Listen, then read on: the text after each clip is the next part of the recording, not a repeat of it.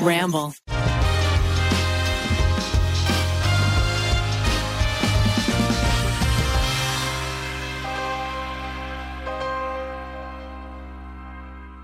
Hey everyone, welcome to a very special episode of The Tripod. Today I have 4 incredible guests. They are Asian American women who I work alongside and are friends with. You might have seen the documentary we just released, We Need to Talk About Anti-Asian Hate. Unfortunately, towards the end of production, the Atlanta spa shootings happened, so I wasn't able to dedicate an entire chapter specifically focused on misogyny against Asian women. So I thought it'd be a great idea to make sure that we address this in a platform where all of y'all have the room to speak your minds. So I'm just going to moderate as little as possible and let you have the floor. For listeners who might not know who you are, can you introduce yourselves? Sure. Hi, guys. My name is YB. I actually was born in Korea, but I moved to America when I was 12. So I say I'm from LA and Korea both, but I grew up here. Hi, guys. My name's Alexandria. I was born and raised in LA. My mom is a Korean immigrant. She came here when she was about 8 years old. And my dad is white. He's born and raised in California. So I'm mixed and grew up in LA my whole life. Hi, I'm Aiko. I'm from Alexandria, Virginia. It's where I grew up, and then I moved to LA a few years ago. You're actually from Virginia as well, right, Kathleen? I am from Virginia, Hey. not too far from Alexandria. That's 703 represent. Oh, yeah. I am, from Northern Virginia. Both of my parents are Chinese immigrants. And I work with all of y'all in some capacity. So 3 of you actually worked on the Anti-Asian Hate documentary with me. Aiko did all of the amazing illustrations and good. graphics. YB edited, and Alexandria was co-producing. And then Kathleen, interestingly enough, basically produced everything I did before I was even online. She was the producer on the I'm Gay video. Wow, really? On my coming out video, yeah. Awesome. Wait, It was a reunion. I think I saw you in because you guys did another video about how you made Oh, yes. that, the and I think I BTS. saw you in Yes. there as well. That was me. We go Oh way my back. gosh. We go way back. You want to hear something really Asian? Yeah. Kathleen, how did we meet? Oh, we were working at an upscale dim sum restaurant called Bao. Perfect. Yes. So talk about being immediately cast into a position where in West Hollywood, of all places, they were hiring what? Like young, attractive, American-friendly Asian people. Yeah. Well, honestly, they did such a good job hiring, though, because we're all really close still. Yeah, So. we've hung out since then. Nice. Now, for our topic today, we are, just going to speak from our hearts. And I want you to know that we don't represent the vast diversity of voices on this topic. We are just a small selection. And for those who are listening, we might be delving into some very serious issues, including things about race, gender, sexuality, and there might be some talk about sexual assault. So just be prepared, because we want to make sure that we honor some very serious issues that oftentimes go unspoken about, particularly from Asian women. Before we get into it, I am going to take a quick break. And when we get back, I want to start talking first about what happened last week in Atlanta. Discover why critics are calling Kingdom of the Planet of the Apes the best film of the franchise. What a wonderful day! It's a jaw-dropping spectacle that demands to be seen on the biggest screen possible. We need to go. Hang on. It is our time. Kingdom of the Planet of the Apes. Now playing only in theaters. Rated PG-13. Some material may be inappropriate for children under 13. On March 16th, 2021, a series of mass shootings occurred at 3 massage parlors or spas in the Atlanta area. This was just last week, and we found out that 6 of the 8 victims were, in fact, Asian American women. I'd like to know what your first immediate reaction was when you saw that the majority of them were Asian.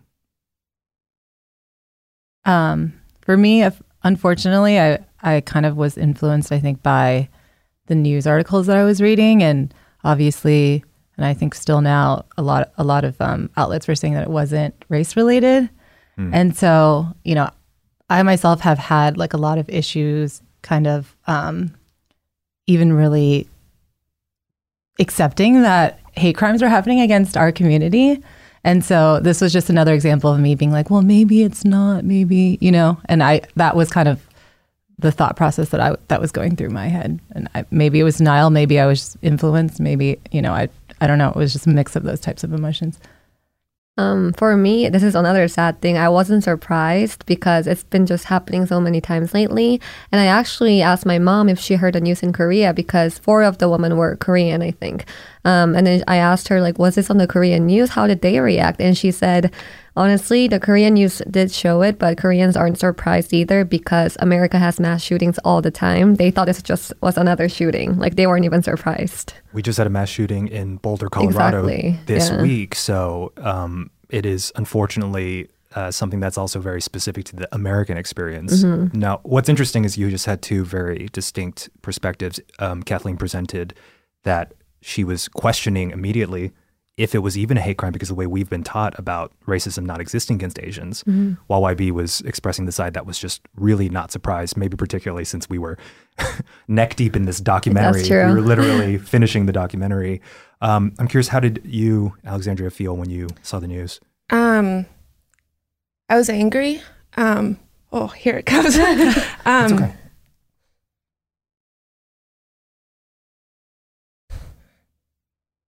I think I was just really angry and really upset because, especially as more stories came out, like you kind of see that as your mom. Like all of those women were like either young parents or they had families, or it's just upsetting. So I think I was just angry and upset. Eiko, how did you feel?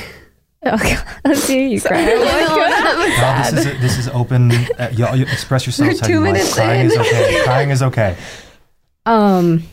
Yeah, I think I had a similar reaction where I was like I was pissed. Like I was upset that someone would ever do that. And then also just like everything leading up to it. Like I wasn't surprised either. But yeah, I also like, I already have social anxiety. So I was like scared to go outside anyway, but I was scared even more just after seeing that. And scared for like people that I love who are not even in the same state as I am. Yeah,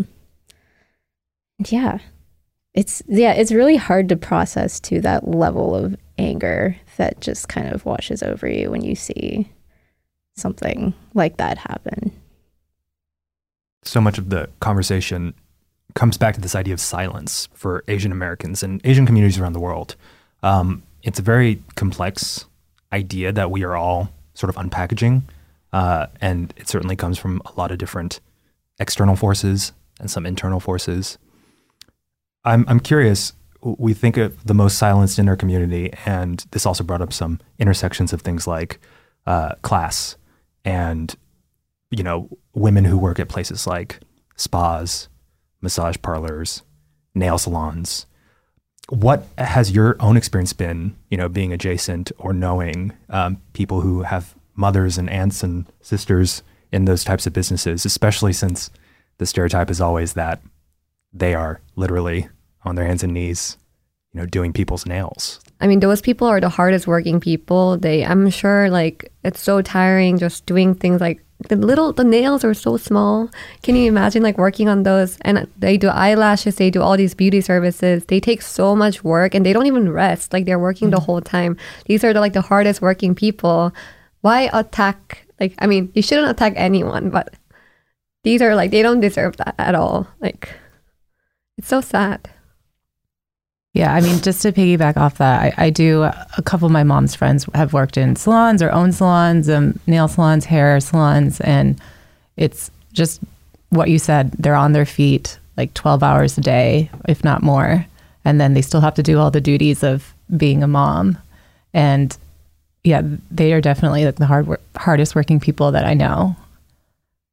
Yeah, it exposes a lot of vulnerability within our community. We discussed the Asian monolith idea about deconstructing that. You know, you can watch the documentary, but things like the model minority myth, things like that idea of everyone being lumped together, it completely erases the people who are the most vulnerable, especially in the recent attacks, from the women in Atlanta to the elderly who are also just kind of on their feet going about their day, not trying to bother anybody. This also really, segues well into this conversation about being an Asian woman and that idea of feeling, even within our own communities, a sense of keeping your head down and being quiet and making yourself small. Do you remember the first time you ever felt like someone was teaching you that, or that you felt that you were reacting in a way where you made yourself smaller than you wanted to be? Yeah, I mean, I think it's just like something that becomes habit, is making yourself smaller. And I think that goes with being Asian and being a woman. I feel like a lot of women generally, like the habit of saying sorry after everything, even if it wasn't your fault, which I have to admit, I do that like constantly. I'm constantly in situations where I feel like I do have to apologize, even though it's not my fault. And I think that just goes along with the habits we teach women to just be meek and apologize. And yeah. Do you mind if I asked if that came from not just society, but also your parents? Maybe a little bit. I mean, I think when it comes to my mom, she definitely also has that habit of being very apologetic. And it's so interesting. Like before I came out here to do this podcast with you, she, I think the way we process trauma can be like not the healthiest. And I feel like the way she has been taught to process trauma is like she told me recently that one time when she was a kid, like her and her family went out for a family picnic. And she lived in this, not in LA, but like in the Bay Area kind of. And she said that someone threw like a Molotov at a bush, like while they were picnicking. And just the way she said it, I was taken up because she had never told me that before. And she had never really spoken openly with me about like trauma she's experienced or like horrible things she experienced growing up.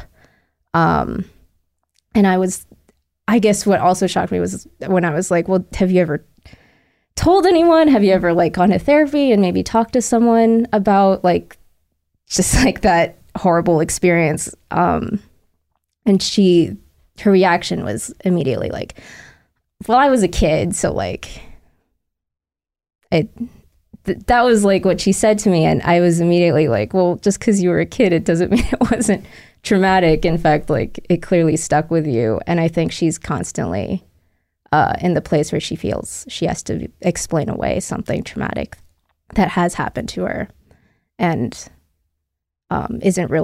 doesn't feel she's allowed to like talk about it or process it because she's worried of coming off as weak or just not strong enough. Like, yeah. Have you seen that in your own experience? For me was, that's I think more of the mental part, which is crazy. We need to talk about that more in the Asian culture in general, because I feel like in our culture, at least how I experienced it, is mental health isn't really taken that seriously. When I was growing up in Korea, I didn't know anyone who talked about a therapist, and I come here and everyone has a therapist and everyone gets help. And in Korea, that wasn't even a thing. Like if you say you have even anxiety, they look at you like you're a crazy person. And I think it's getting way better now. It's just the older generations and we have to get better at that. But for me, what I personally struggled and still struggle with is just like physical safety. It happens with being a girl, being a woman already, right? And just walk, because I have to walk my dog at night and stuff. And when I usually do it with my boyfriend, but when I do it alone, it's always like scary. Someone is gonna pop out. And now being an Asian woman on top of that, it's even worse. And I can't even go to like a place where there's a lot of people alone because I'm scared something's gonna happen. And like the whole physical safety thing, like we should be able to feel safe, especially when there's people around, but we don't because of so many things happening around us, and that's sad. But we should also point out that people should be allowed to feel safe too if they happen to be quiet as well. Yeah. I mean, a lot of what I'm trying to encourage in our community is more outspoken engagement, but that isn't true for many of the people who died in the shooting. It's not true for our elders, and certainly for, as we're hearing a lot of ways that women are especially raised in our cultures. Kathleen, did you have any stories about when you first felt like you were supposed to be small? Honestly, I can't think of what trained me to be that way, but I do know that untraining it has been really difficult. Like, even just speaking out of turn, or not even out of turn, when people didn't ask me to speak, or I didn't like raise my hand, it's so difficult for me. And I found, I think we talked about this, like, with my ex-business partner, it was something that she noticed, and I think made me seem like not competent or, not intelligent, because when we were in like pitch meetings, like she was a very, very good speaker and very articulate and like a good salesperson. And so I just kind of let her take the reins, because every time I did want to say something, it felt like I had to interrupt her. And I just could not bring myself to do that. Like, that's me in Zoom meetings. I cannot talk, because when people are talking, I feel like, and then I can't talk because everyone is talking. I mean, let's call it out right now. The listeners who are used to hearing the typical 3 straight white men, well, maybe 4. Hey, Miles is here too. He's been wonderfully running the podcast. And then myself, some people have pointed out, like, oh, Eugene seems quiet, or he seems off.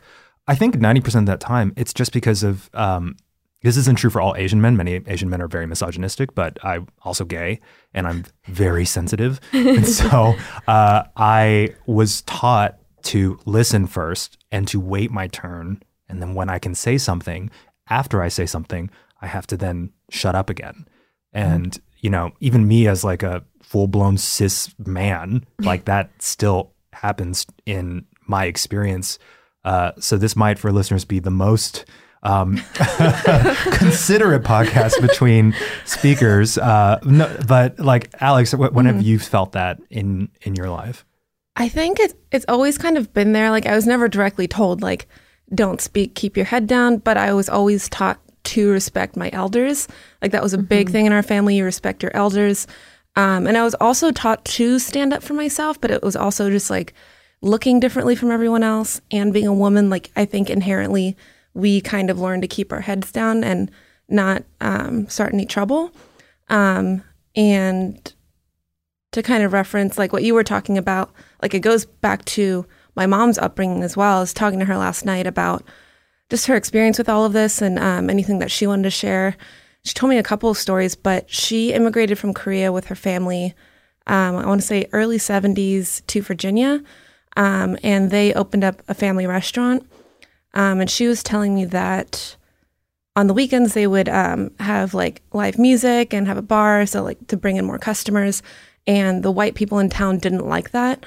Didn't like that there was Asians that had a successful business. So there was a big group of white guys that would go every weekend, go into the bar and harass people in the parking lot, so no one would want to go there anymore. And it got to a point where my mom's older brother, my uncle, was attacked by 6 white men in the parking lot of the restaurant. And he was attacked really bad. He had to go to the hospital. And they went to court for it. And which I think like is not something they normally would have done anyways, but it was so bad. And like there's a police report. They ended up going to court, and he was found at fault because he used the F word. What? So. Because he cussed? Mm-hmm. Wow. Even though they attacked him, he said the F word. So oh my God. He was found at fault. And so, and I think, fuck that. Yeah. Is that elementary school? What the hell? Like, yeah. You can't say the F word. And so, and I think that also goes back to what you were saying, where like Asian families specifically like don't talk about mental health. And I think my mom went through a lot of trauma growing up and like losing family members. And it's something that you don't talk about. Mm-hmm. Like she didn't talk about in her family. Like there'd be a death in the family and then no one spoke about it. Like they grieved for a day, they moved on. And so I think it also, you never really are able to deal with your trauma, but then you also pass that down. Like growing up, I think I've gotten so much better at communicating, but up until now, like if I had an issue with something, I would never want to bring it up or things like that. I think when people hear something, because it sounds like, you know, we approximate our relationships with this idea of whiteness. Mm-hmm. I want to make the caveat that we're not specifically speaking about white people, or when we say white supremacy, it's not white people are white supremacists. Otherwise, we would have no white friends and everyone has white friends. It's literally look at the brand I have. It is the systemic influence of history bearing down where a specific group of people were not only in power, but abusing those who were marginalized. Alexandra, you have a unique experience, especially being of a mixed background. And I'm sure this is also something I've seen stories from people who are Asian and adopted within your own upbringing, especially since your mother is of Korean descent and your father is white. Did you see both gender and race play into the ways in which they sort of taught you lessons, or the way that they even like managed their own space, the world? How did you see that in the home? Initially, growing up when I was younger, we didn't talk about race a lot. And like I always knew I was Korean, I was proud of it. And I think the difference is just growing up mixed. Like we had good relationships with both sides of our family, but like my dad's family we wouldn't see as much. My mom's mom lived with us, which is like a very Asian thing to do. Like when your grandma gets older, she lives with you, she helps takes care of the kids. But my mom did teach me to like, you always do your best in school, you do the absolute best, you always look your best. I think there's a big weight placed on being perfect. And I think a big part of that is because you are also kind of representing your culture. You don't want to let the culture down.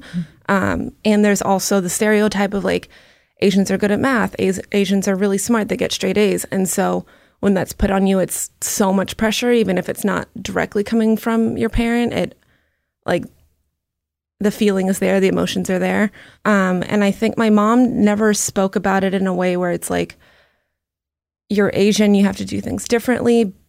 But I do think there is an extra pressure placed on like, Asians are good at math, like always look your best. It was a lot of that.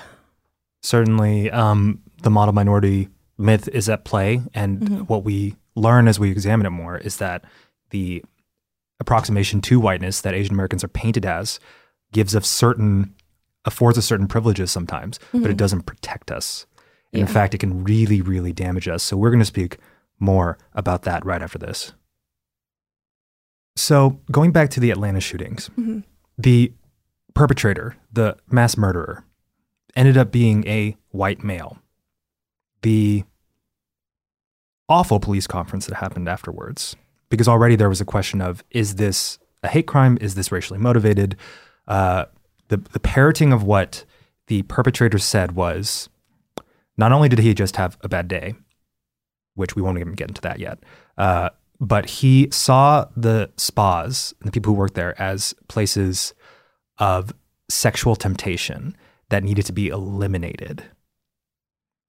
What and how have you experienced this feeling?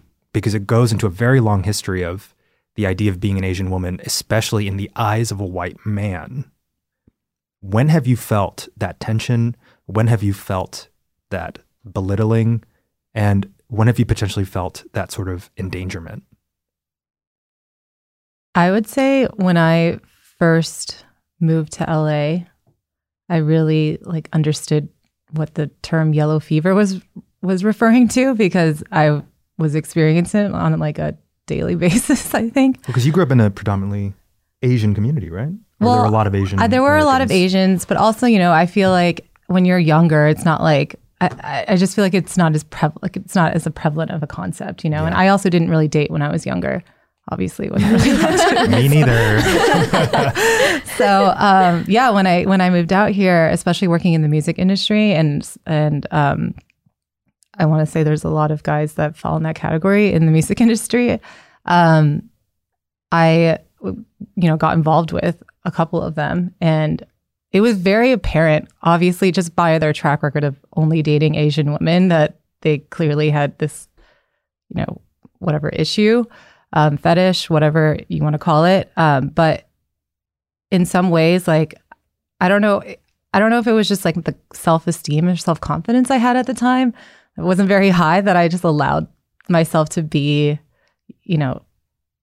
part of this relationship that obviously like wasn't really based on what a real relationship should be based on.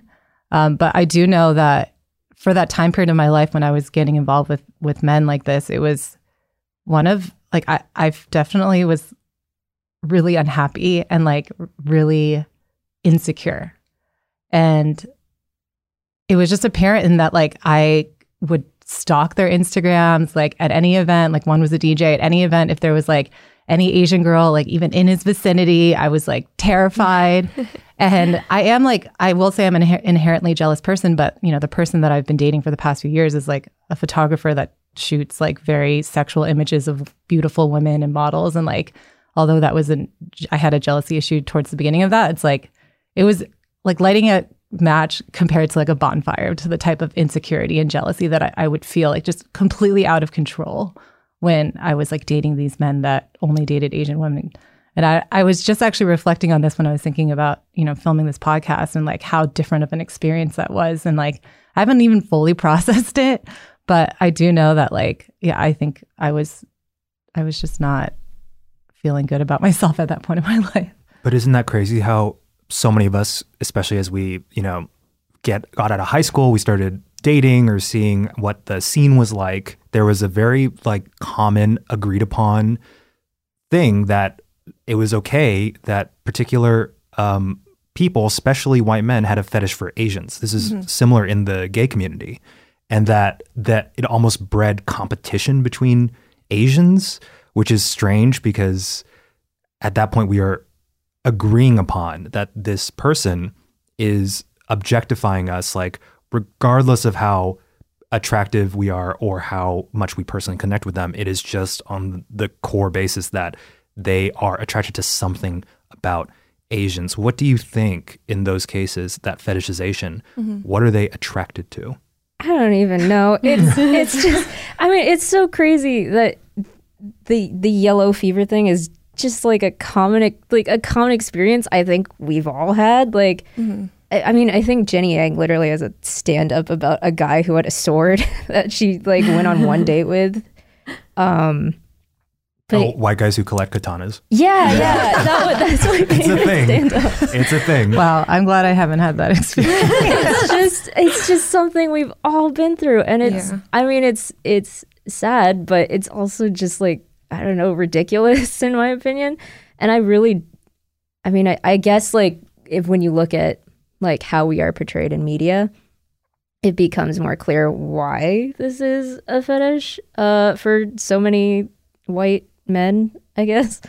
But yeah, I guess it just like when I started dating in high school, it surprised me how much it would come up. And pretty unabashedly. Like there was no hiding it for a lot of people. So many people think it's a compliment. No, I know. I got that That's too. cutting to the core of a lot of this is they think it's a compliment. Have you experienced that? Well, one of the guys that I dated, I mean, I got to the point where I just started point blank asking people like, how bad is your yellow fever on a scale of 1 to 10 on the first date? Because I just had to get it out of the way. But I remember talking to one of the guys that I was dating about it, and he was like comparing women to cars and was like, well, Asian women, it's like getting like a Toyota where it's like, or something, you know, reliable car that's going to last you a long time. Oh my God. Because like, because like, you know, I mean, because we tend to like age more gracefully or something, I think he was trying to say. Yeah, that was a conversation I actually had. So Toyotas that are like reliable for families, mid-sized sedans, but not glamorous or interesting at all. Just, you know, ride it for like 15 years. Right. Yeah, you can have your car for a longer. I don't know. Oh my God.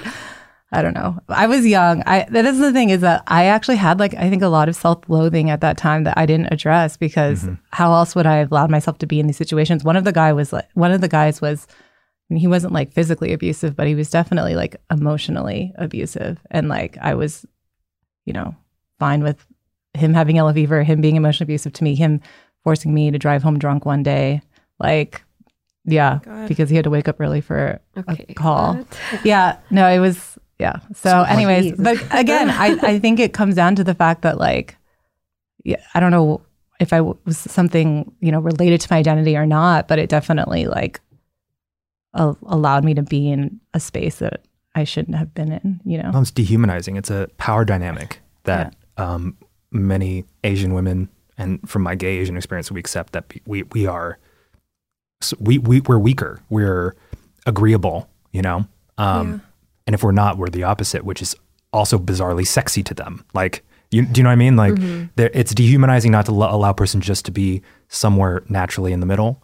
This goes back into historical context of, you know, the wilting flower, the butterfly, the lotus blossom, that stereotype from like Madame Butterfly from Miss Saigon, sacrificial lamb, you know, and then you also have the dragon lady, you know, the idea of a sort of menace who's also very sexual and inviting and tempting and there to sort of steal your soul.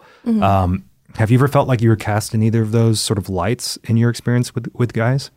Kind of. I actually wanted to go back. I related to both of your stories, especially when you said you had a lot of self-loathing growing up. I think growing up mixed, I had a lot of issues with this, but I felt like I never really belonged. Like I wasn't Korean enough to hang with the Koreans, but to the white people, I was like foreign or exotic, or like people literally told me all the time, like, oh, what are you? You look exotic, which I think they thought was a compliment. But like growing up, I didn't look like anyone. Like not only did I not look like the Asians in media, like I didn't look like anyone that I knew except for my sister. So with that, it came a lot of like not feeling normal or pretty. And so I think that when I got older, I feel like in high school was the first time I heard the phrase Asian fetish. And at first, and I do not think this is the right way to respond, but at first I was like, oh, there's people who think I'm cute. Like that was my first response. It's like someone thinks I'm attractive. And like I quickly learned that's not right. And it's a disgusting term. And it's people, I don't know if it was the time because it was like 10 years ago, but it was something that white guys would proudly say like, oh, I have an Asian fetish. And they would say it to you. And they would ask you questions like, I always got questions about like how strict are my parents, because Asian parents are usually strict, and I didn't understand it at the time, and I think they were, it was a way to sexualize me, which I did not understand at the time at all. And I think there's a lot of like, this is gross, but like anatomy of Asian women is talked about a lot, and it's been brought up to me like it's a compliment, which is like horrifying. And I think getting older, I like came to terms and I met a lot more people who looked like me, which does help a lot. And like you realize that your Asianness like doesn't define you or your beauty. But I think as I got older, I saw a lot of like, it just became more prevalent to talk about Asian fetishes. And we even had someone in our friend group talking about, this was a few years ago, but he was saying how he's attracted to Asian women, which is totally fine. But he was saying he loves Asian women because they're obedient. And he said it as a joke, but when he said that, I was just like, do you not know I'm Asian? Like it was really upsetting. Yes, that's super upsetting. For me, I mean, it's like the typical thing. I mean, we get catcalled all the time, right? Any woman do. And I mean, I'm sure all of you have had someone call you, hey, ni hao to you. Like, they don't even know who you are. And they just say these things and think it's a compliment too. They think like, well, we were just asking for your number. Why aren't you happy? We're giving you attention, that kind of stuff. So catcalling has always been there. And I kind of got used to it. It's not even like a problem anymore. But for me, it's like,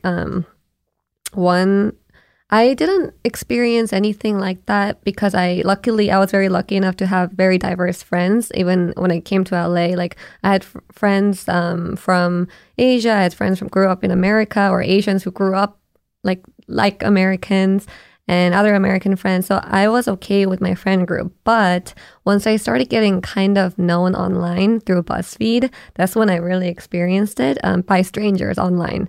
Because my friends have always been supportive, but the online people, I mean, they can be trolls all the time. But first, like, I dyed my hair blonde in a BuzzFeed video, and it was totally for a video. It was called Asians Go Blonde for the First Time. And I thought it was such a fun video. And I mean, I'm still blonde now. I love it. I loved how it looked on me. But then I started getting comments saying like, oh, she's trying to be white. Like she's dyeing her hair blonde because she wants to be white. And I'm like, no, I just like the hair color. Everyone dyes their hair. Like, why can't it be this certain color that I like?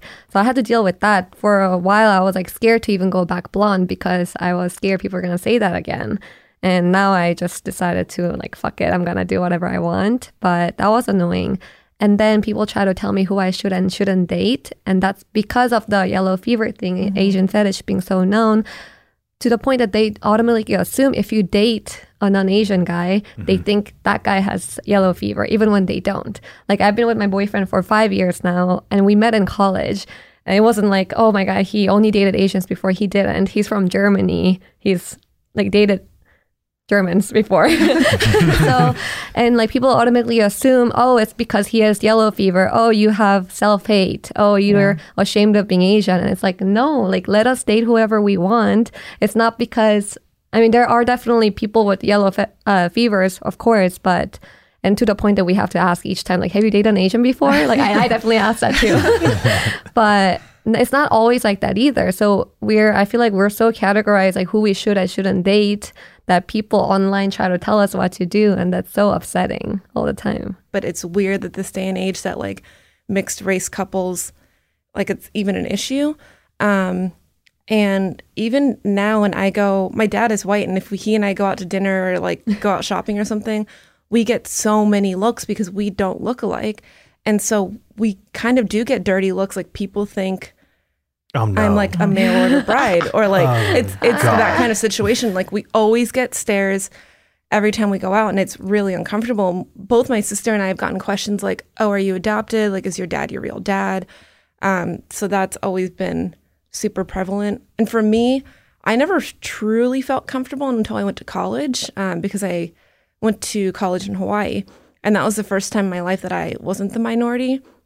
And there was so many, like it's mainly Asians that live there. And there's a lot of mixed race people. And that's where I first heard the term Hapa. I didn't even know Hapa was a term. And it means mixed race, and it's usually Asian and something else. But like, I kind of felt like I found my community there. So that was the first place that I felt normal. And like I could just fit in, and I wasn't sticking out in the crowd. Like me and my white boyfriend can go out, and it wasn't a spectacle. It was normal. There are times still where I'm just like, oh, it sucks that I'm dating a white guy. Like, you know, like, do you ever have that feeling? I'm like, sometimes I'm just like, wow, am I like just like fitting into the stereotype of like. Those online comments made me feel that way, but I shouldn't feel bad who I'm dating, you know? Like, we shouldn't feel bad. We should be able to date whoever we want, as long as it's not a fetishized thing. Of course, that's bad. But if we know it's not, we should be able to feel comfortable. And I was before, but until I got this online comments, I was like, wait, is this a bad thing? And I started thinking about it. And now I got like more used to it. So I just like don't care about it as much. But it's sad that we have to care. Yeah. I just sometimes feel like I'm like, am I dating the oppressor? Like, am I like? That's a real concern. But I think that there's a conversation like through line that is I think centering, particularly in American culture, of whiteness. Like the idea is the rules that have been in place, the history from when the first war brides, you know, were married, when the first stereotypical portrayal of like a Miss Saigon type is put on stage or on screen, then people use that as a reference point. So whether we all have many healthy, lovely relationships with white men, that exists. Like it's what we're discussing are those moments that are unfortunately like not talked about enough, not challenged enough, especially in person. Because how many times when a white man tells that to you in person, did you kick him in the knee? Like, you know what I mean? Like that's where we get to this point of, so we're always going back to this idea that whatever those in power have written about culture, even down to the fact of there are many interracial couples that happen to be white and Asian that are totally normal. Many people can still stop and think, she must be really, really submissive. Yeah. But on the topic of white boyfriends, I believe someone here can't relate right now. And we'll talk more about that with Aiko after the break. So Aiko, we've been talking a lot about experiences coming up against some uncomfortable situations when sort of compared to or put in the company of white men. What is your sort of dating experience? Ooh, boy. Well, I have dated white men in the past. Like, I think in high school I only dated white men, but that's because there was not really that much to choose from. And when I was started dating, I grew up in an area that was like mostly white, and the school I went to was mostly white, which is interesting because all my friends currently that I still have from high school and middle school, we're all minorities. Like we're Black, we're Asian, and I feel like when you do grow up in a whiter area, you kind of have a habit to like drift towards people who also feel like minorities and also feel sort of othered by the community that they're in. But yeah, dating. I mean, I wouldn't say I'm with my current boyfriend because he's Asian, but it has been a refreshing experience to date someone who understands like the experience I had growing up. And I guess like a lot of the white men I have dated, I haven't had the best experience of just like, you know, like I had a boyfriend in high school who also was like, yeah, I really like Asian women, and like he even was like, oh, the porn I watch is all with Asian women. Oh my God. And I was like, we don't have to talk about that. The worst thing you can do. You're welcome. Awful. Yeah. I think you know what's interesting is in the gay community it's quite similar. So this idea of misogyny, it translates across, you know, sexual orientation, identity. It's present. This idea of like what the sort of male dominant force is, and you've heard the term from like popularized by Grindr, no fats, no femmes, no Asians, right? Mm-hmm. So that term is like discriminatory in a multitude of impressive ways in one sentence, but that used to be on people's profiles for dating because they don't want the triumvirate of what's like unattractive to the white male dominant, that's very masculine, sort of macho, gay, sort of idolized figure, which would be if you're a feminine Asian male who's happens to not be the thinnest or most ripped guy. And what's interesting is that brings up it's almost like some of gay culture. You see it on Twitter sometimes, people making fun of white gay culture. It almost like you would think that it would create more empathy towards issues like the fact that you are actually being misogynistic when you say you don't want a feminine guy. Mm-hmm. And that's a lot of inbred, sort of internalized homophobia. But that idea of essentially like doubling down on your whiteness, your masculinity, and your size, it is crazy how like it's a huge problem in the gay community. And it's almost because it's only these men who only are with other men, hanging out with other men. That's why half the time you see hot white guys with their boyfriends, they look exactly the same. Mm-hmm. And so it is interesting because when I started, here's the fact is like my current boyfriend is the only boyfriend I've ever had. I never dated.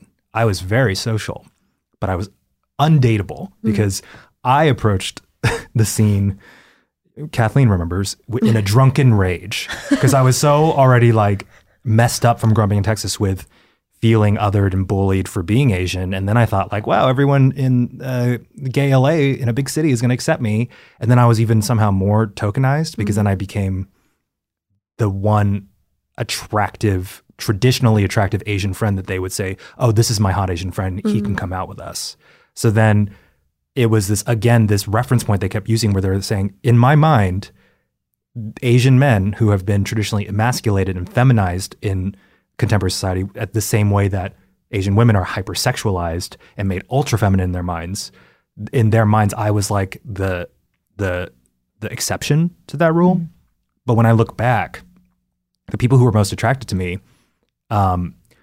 would basically say, oh, you're not like other Asians because you speak out. You're not like other Asians because you're mean and you're messy, and which are all true.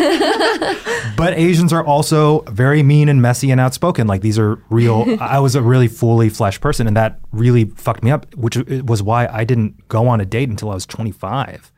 And then I happened to date my first boyfriend who I've been with for over almost 10 years. Wow. Yeah, that was great. Which is crazy, but do not want to time warp back to pre-25 Eugene was a mess. Yeah. But I think, what we're talking about is this lingering tradition, I think, of this hyper sexualization, this sort of typecasting of what it is to be an Asian person, especially when in context with prevailing whiteness, what it is to be an Asian woman. Have you ever felt, you know, especially looking at the shooter's motive in Atlanta, the that strange feeling of that hyper sexualization, you know, that feeling that you are essentially like an object. Has that ever come up for you? I wanted to talk about a point that you brought up that I was thinking about a lot, which is, you know, being kind of the exception, and how I feel like some of the racism and misogyny that exists, that's not like overt, like, you know, someone going on a shooting rampage and stuff like that, are the people that say things like that. And there's so many like people in my life, some that are still friends, some that, you know, I don't associate with anymore, but have said things like that to me, that they're like, Kathleen, you're like, no, but you like don't look like other Chinese girls. So like, that's why you're hot. Or like, no, but you're like the coolest Asian that I know, you know? And it's like, they're trying to compliment you, but then it also, you kind of like internalize this, like you feel special, right? Because you're like, okay, well, I'm like better and I'm special. I'm like the accepted one. So then, but then it turns into this like internalized racism, internalized misogyny, and all this stuff that like, I feel like that doesn't get addressed a lot too, because I feel like that's like much more prevalent than like the overt, like going to be punching people in the street kind of racism, like in misogyny. Like this is just like, if you talk to someone and you ask them if you thought they were racist or misogynist and they've said these things before, they'd be like, no, I'm definitely not. But it's like, you can point down like X, Y, and Z. Did you realize when you said this is where this is coming from? And this is what you do to other people when you say stuff like this? It's just as damaging and perhaps more insidious these days when people think they're going against stereotypes by pointing out how you're not the stereotype. Right. Yeah. But all you're doing is adhering to the stereotype. So that's something I think people should, and it's something that people forgive very often when talking about Asians in particular. Because people use Asian kind of like an adjective. Yeah. Like, you're just not very Asian. Yeah. You know? You can't really, we're checking people, rightfully so, more when you think of other marginalized communities. You don't say that to someone without someone being like, excuse me. Yeah. We need to really watch exactly what you're saying. But people are always just like, she's so Asian. He's so Asian. You're not that Asian. And, you know, I wonder how much, back to where I was saying, like, that kind of comes down to this feeling of being treated more like an object or an idea and less like a person. And now K-pop is so big. So whenever it's like they're trying to compliment you, it's like, oh, you look like a K-pop star. Oh, you could be a K-pop star. And everything is K-pop now. And like, I'm very proud that like Korea is doing so well. Like K-pop's getting more well-known internationally. But also like to be always compared to that. And then you really need to be perfect because they all look perfect. So that's also like another stereotype that we're living with now. Yeah, I agree. I feel like every single Food Babies video we do, I usually look at most of the comments and every single one is comparing me to like a K-pop star, which is flattering, but at the same time, it's always like one of a couple because those are the only ones that people know. And it's, I don't know, it's interesting. Like I don't know, it's not necessarily a good or bad thing. Like it is flattering, but it's also like, we were talking about this earlier, how now that Korean culture is popular and K-pop is popular, it's become like cool to be Asian again, or for the first time. Like when I was growing up, besides like the fetishization of Asians, we weren't celebrated in any other way. Even like Korean barbecue is so trendy now in LA. That wasn't the case when I was growing up. Like if I brought Korean food to school, it was like, oh, what are you eating? If my friends came over and my mom pulled out kimchi, it's like, oh, what does that smell? Which it is kind of stinky, but like it's, no, that's a good stink. I love the smell. It's interesting that it's trendy now. And growing up, like you just didn't have anyone to relate to. And I remember my little brother, he would always ask in elementary school, like, you know how you wake up in the morning, your eyes are kind of puffy or swollen sometimes. And he'd always ask before he went to school, like, oh, are my eyes Korean today? Because he didn't look like his friends. He only had white friends. So he was just very self-conscious or just very self-aware of like that he looked different. And I think now it's celebrated. Like the girls think he's cute because he looks like a K-pop star. But before it was something that I think he worried about even as a little kid, like 6 or 7 years old. it's interesting. We should point out that the Asian community, we've been umbrella termed. It's vast. We at this roundtable happen to be more of East Asian descent, which is also more of the focus of a lot of the text, East, Southeast Asian, and some Pacific Island communities. Certainly with East Asia, with K-pop, K-dramas, anime, manga, the some like films coming out of China, there is a more global appeal that has kind of only been on the rise for maybe the past decade. And I think what people are also kind of forgetting is, and I know we have a lot of K-pop fans as listeners, they're literally called idols. They are also trained and raised to be perfect versions of Asians. And when they are the only reference point that people have, that people continue to put on a pedestal, it is, and I say this with a grain of salt because we like any representation, very much like Crazy Rich Asians, the film, it is taking one step forward, and then as a culture, especially in regard to other marginalized groups, it brings us 2 steps back.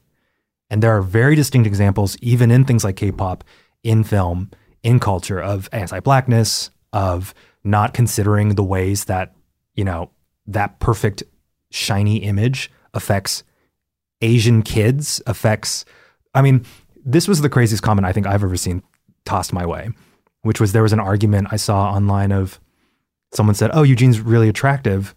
And then this K-pop fan who is not Asian was like, "Well, I know how Asians are supposed to look. And Eugene has a really big face. He has small eyes. He has a wide nose. That's not like what Koreans find attractive. Asians don't find that attractive." Which I was like, I guess right now, sometimes, right? But she was very much being like, Eugene's ugly too. Yeah. Like that was, it's kind of like, when people see the alternative or the diversity of that, their one reference point of like what they think is unfortunately, the model Asian is an impossible standard. And bless those K-pop stars because they are working their asses off. Yeah. They have the most strict diets. They are not allowed to go out. It is very sad, actually, many of the situations. But we kind of forget that whenever you are looking at something that is propelling purported excellence, you forgive it more than something that is saying, say, associated with crime or associated with something that they think is dangerous. This is, in a lot of ways, more invisible, but equally dangerous the way that our communities are being appraised and regarded. Yeah. I know how Asians are supposed to look. I got a lot of that growing up, especially being mixed and I've always kind of been like naturally curvy, even like in middle school. Like I developed kind of early. And so I always had this weird relationship, an unhealthy relationship with my body where like I was hypersexualized by people around me because I developed early and not treated appropriately by older men and teachers and things like that. But at the same time, I also kind of felt like an outsider from my own culture because I was already half. So I felt like I didn't fit in, but I was also not the typical like small, petite Asian. I was tall, I was curvy. And so it also just made me feel like I wasn't truly Asian. And I also got comments from people like that, like, "Oh, like you have a bigger butt than most Asians do, or you're tall for an Asian," or things like that. Or like your nose doesn't look like an Asian nose, things like that. Like I would always get comparison comments saying that I looked more white or more Asian or a certain way for an Asian. I got a lot of that. That too, oddly, like, I feel like I was in the same boat where I developed kind of early, and I'm generally kind of like a bigger person, and it's weird hearing like compliments and also like people saying like, "Well, your body shouldn't look like that." And I think it's just, it's not just common with Asians, but women in general, of like being told that like, "Well, you're not skinny enough," or like you're a bigger girl, so you must have given up on your appearance, which is like, it's pretty common in LA, but just like the way our culture is built around this beauty ideal that is not just a certain way for women, but it also depends on like whether you're Asian or Black or like white, like what your body ideal is supposed to be. It's interesting too how we've seen this a lot recently with like low-rise jeans coming back, but I think we're realizing now how fashion trends aren't just fashion trends, they're body trends. And so I think also like probably all the time that we were growing up in high school, like the heroin chic look was in, like being very thin was in, eating disorders were trendy with celebrities. And so it was like that on top of you're supposed to be tiny and Asian and petite, kind of like just wrecked my self-confidence. But then now it's trendy to be curvy, which is like, I guess, great for curvier girls because we fit into clothes now. But yeah, it's always that comparison of like, you don't look normal for your race or you don't fit what the beauty standards are at the time. And body ideals constantly shift through time. They shift between cultures. I think the tough thing that we're seeing is that who's the reference point? Who's the reference group in American culture or now in global culture? It's typically been the sort of average white perspective, then objectifies every other group, and that has become our standard reference point. It's like, what does an Asian woman look like? What is her body like? She's thinner, she's more petite, she's flatter, like these ideas. And then those are the things that people say, that's why I'm attracted to this person.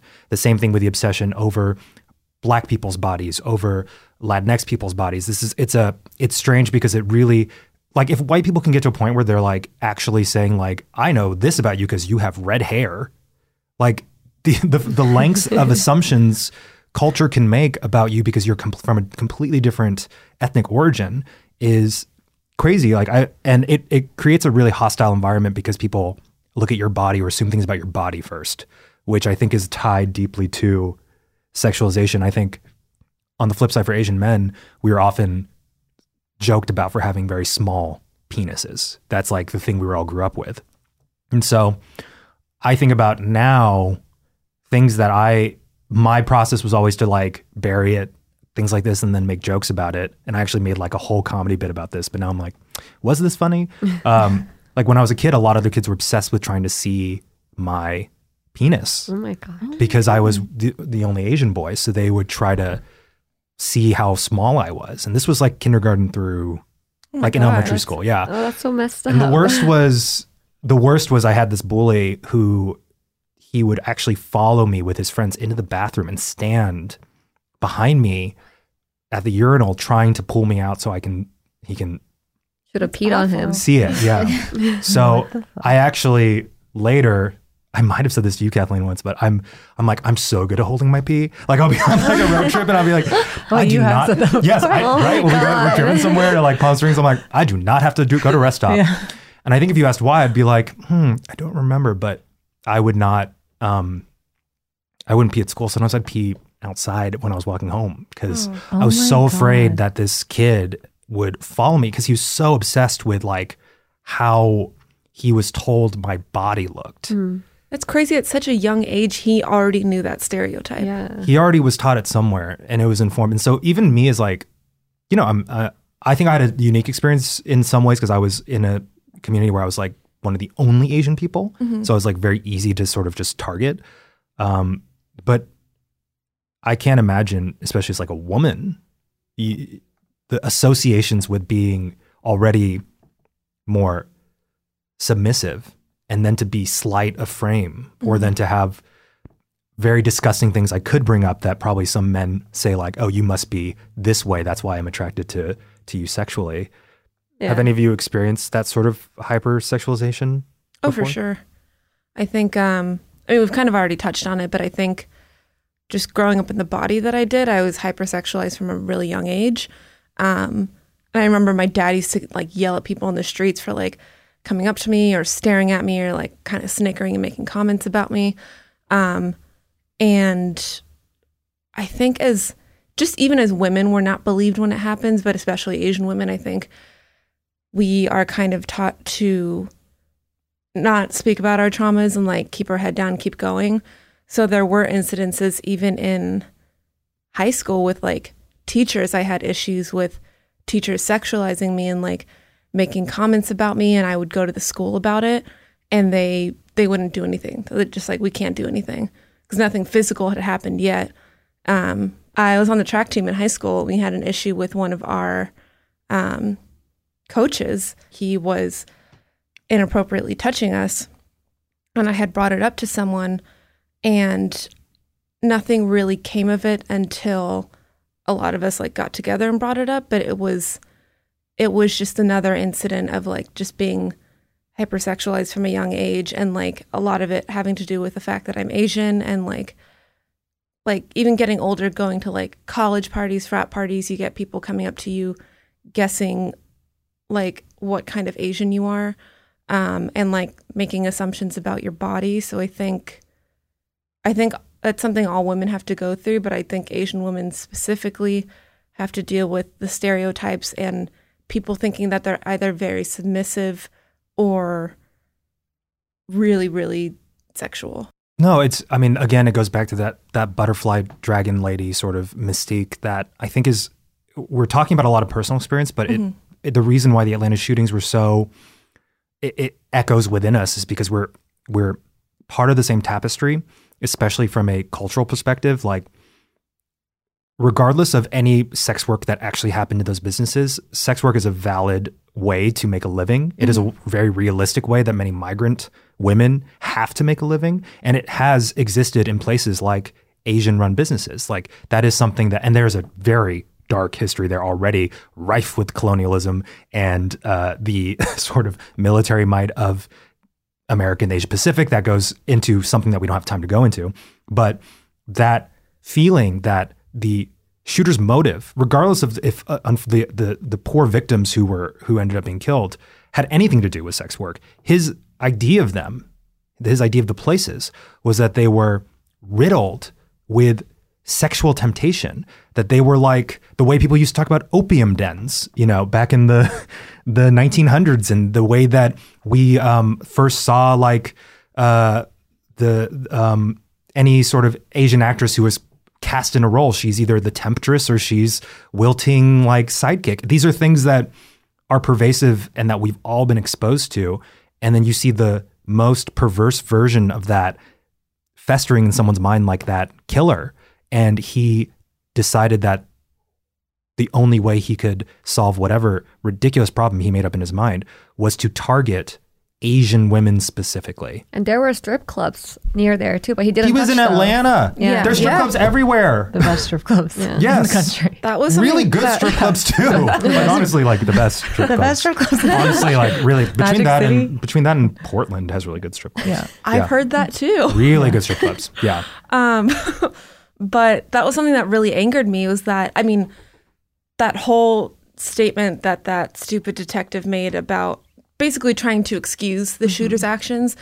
But it really angered me that he even brought up that this guy allegedly has a sex addiction, because it was insinuating that these women were sex workers. And whether they were or weren't, it was too early, I think, to try and excuse away the Asian hate by saying that they were sex workers, especially when there was families grieving and there was children that lost their only parent. And now it just taints their parents' memories, because they had hardworking immigrant parents who came here for their children. And now that detective almost insinuated that, like, not that they deserved it, but like they were sex workers and he had a sex addiction, and like, because there's already discrimination towards sex workers. Yeah. And the unfortunate thing is that even without the motives, the ridiculous motives that he said, things like gender and race and class and line of work, they are all intrinsically linked, especially at a place like a Asian-run spa. These are things that have a lot of culture and biases already against it. It was almost like, unfortunately, I think that conversation would always have come out at some point around it. And it's unfortunate because people are using that as a reason to like discount one of the aspects. Oh, it wasn't misogynistic. Oh, it wasn't racist. Oh, it wasn't against sex workers. It could be all three, Bob. It could be all of the above. And that's the problem, is people are, again, reducing the way that we are in this society to very narrow-minded views of the actual rich experiences that these women lived, and they can be many things. They can also not be many of those things. And it doesn't matter, because in the end, all we heard was, I have a sex problem. I had a bad day. I need to eliminate this temptation. And that is, again, what are we doing? Centering the story and the narrative and the media on this white man. I mean, it's also like, I don't know if we have time to go into this, but it's also just so upsetting to see who gets to get that empathy from the police department. Like, Black men don't get that empathy. Nope. Black women don't get that empathy. Asian women, sex workers, they don't get that empathy. But a white man who killed 8 people gets that empathy. I was watching, I never watch him because I hate him, but I saw this Tucker Carlson clip yesterday that someone sent me, and he was reporting on the shooting, and he started off by reporting the facts. So at first I was like, okay, this seems to be going all right. And then he went into this whole tirade about how it wasn't an Asian hate crime.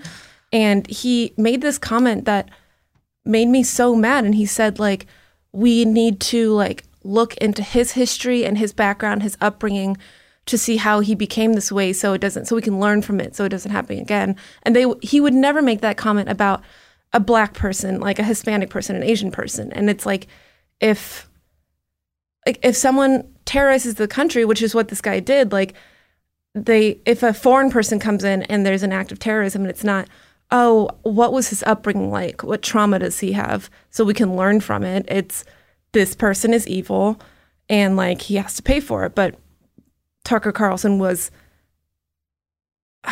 not excusing it, but saying like he had issues. Let's learn from his issues. And it's not a conversation that happens with anyone that's not white. Centering the white man again. And, you know, I think I would like to end with not having to bring up the presence of white men. Sorry, Miles. Love you. You know, we've talked about two extremes, the sort of hyperfeminization and sexualization of Asian women, and then the emasculation of Asian men. And I know, Kathleen, you had some thoughts about how misogyny is also sort of bred within our cultures, and that's something we have to also rectify without contextualizing it in, say, a white American scope.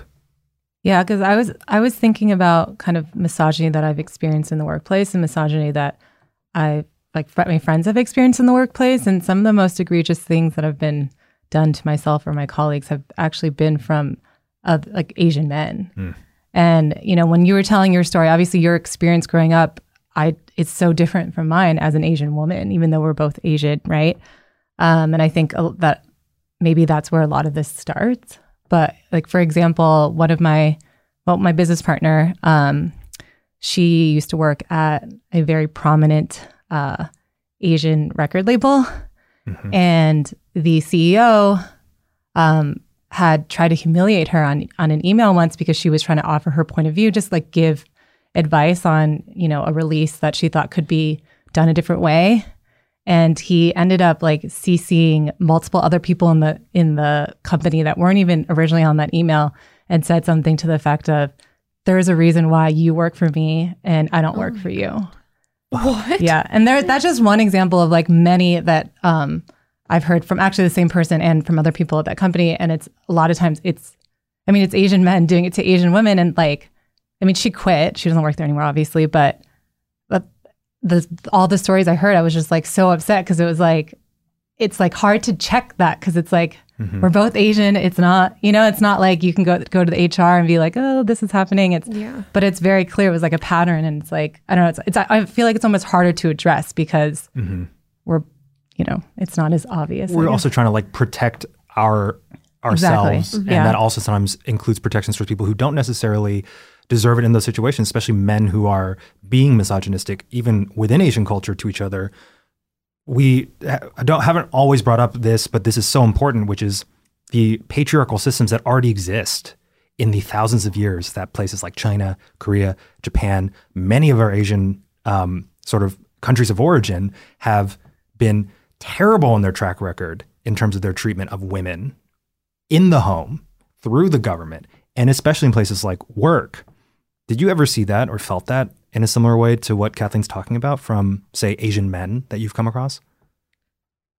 For me, not Asian men specifically, kind of just all men, I think.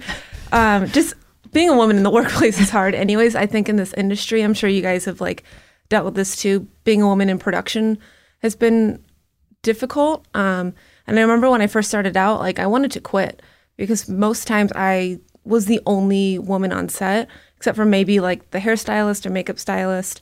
And you just are not treated with the same respect, and you're just kind of treated like you're dumb. Like even if you're smart, they won't ask you to do physical things on set. Like when I was a production assistant, no one would ask me to move things, even though that's what I was hired to do. And I do think being a woman in the workplace, you're kind of taught to really watch what you say, because if you're too nice, then you're ditzy. And if you're too harsh or if you're too straightforward, then you're a bitch. Like there's kind of no in between.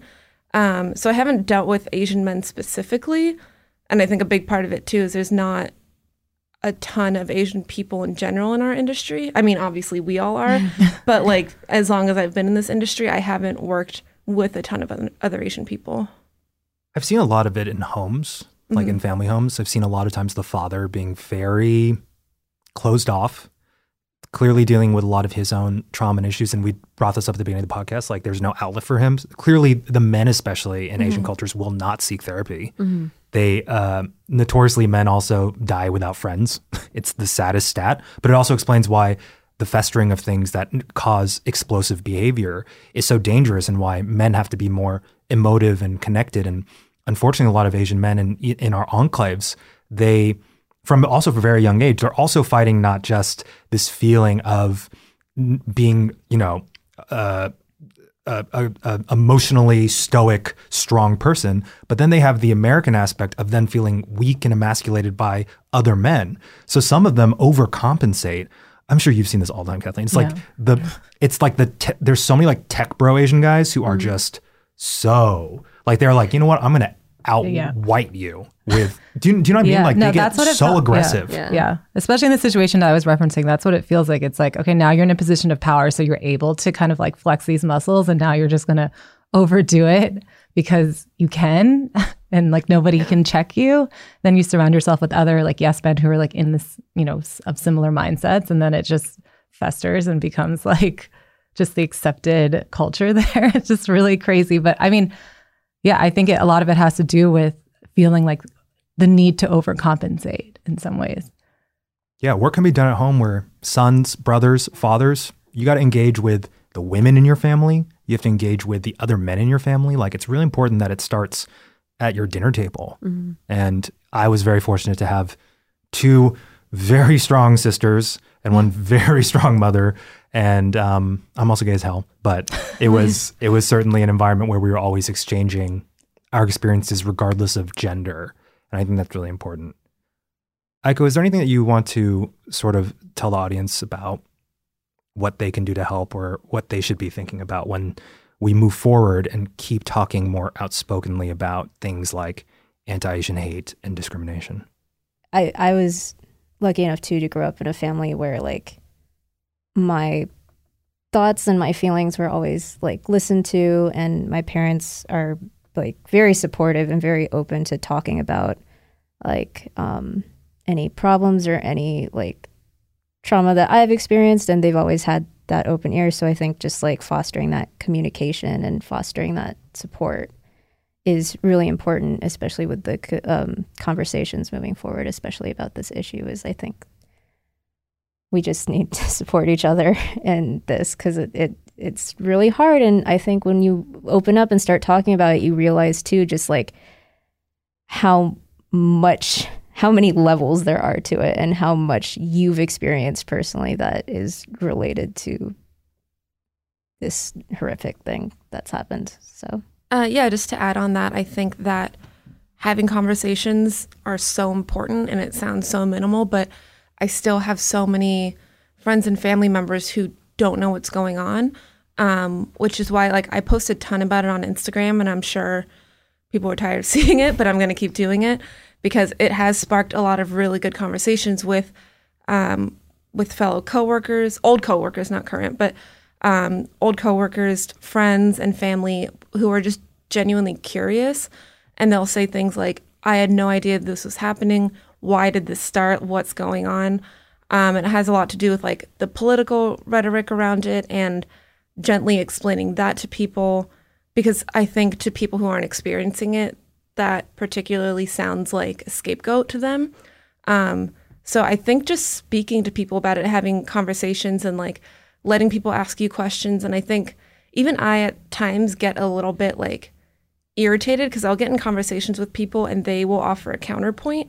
But when I get so emotional about something, I get a little too sensitive and I say, I don't know, I think I get offended too easily. And I think from their point of view, they're just offering a different point of view.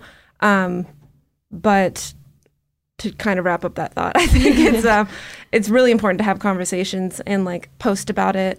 And all the attacks that are happening, like repost everyone that's happening. It'll start conversations. It'll make people wonder, why is this happening in the first place? Yeah, I think speaking about things is very important, whether it's social media, whether it's in person, sharing things so more people are aware, because if you don't share, then you won't know.